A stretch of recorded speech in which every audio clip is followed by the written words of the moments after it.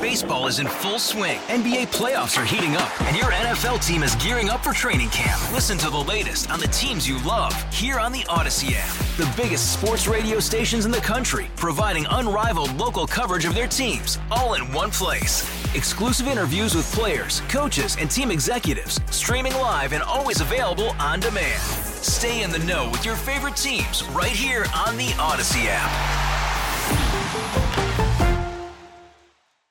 This is a KDKA radio time capsule. Now, the CEO and president of the Heinz History Center, Andy Masek.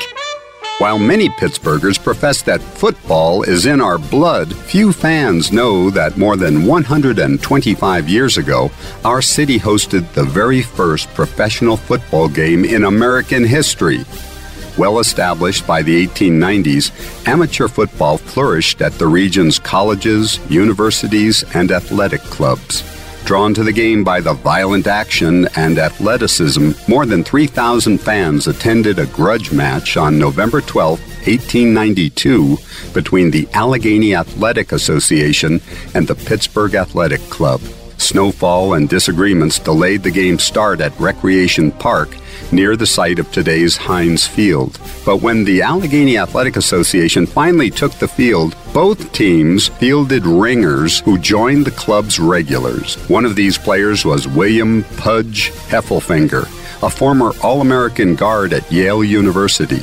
During the first half of play, Heffelfinger forced a fumble, scooped up the ball, and raced 25 yards on the snow-covered field for the game's only touchdown. The Allegheny Athletic Association won 4-0 in a contest shortened by darkness. Although the Allegheny Athletic Association never admitted to paying Heffelfinger, nearly 80 years later, researchers uncovered an accounting ledger testifying to his $500 cash payout. So sports historians now believe that professional football was born on the North Side that day.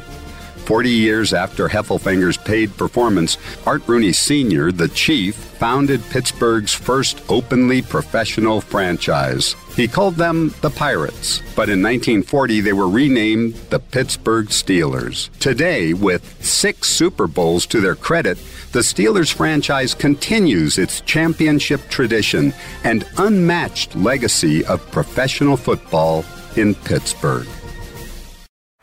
Baseball is in full swing. NBA playoffs are heating up, and your NFL team is gearing up for training camp. Listen to the latest on the teams you love here on the Odyssey app. The biggest sports radio stations in the country, providing unrivaled local coverage of their teams, all in one place.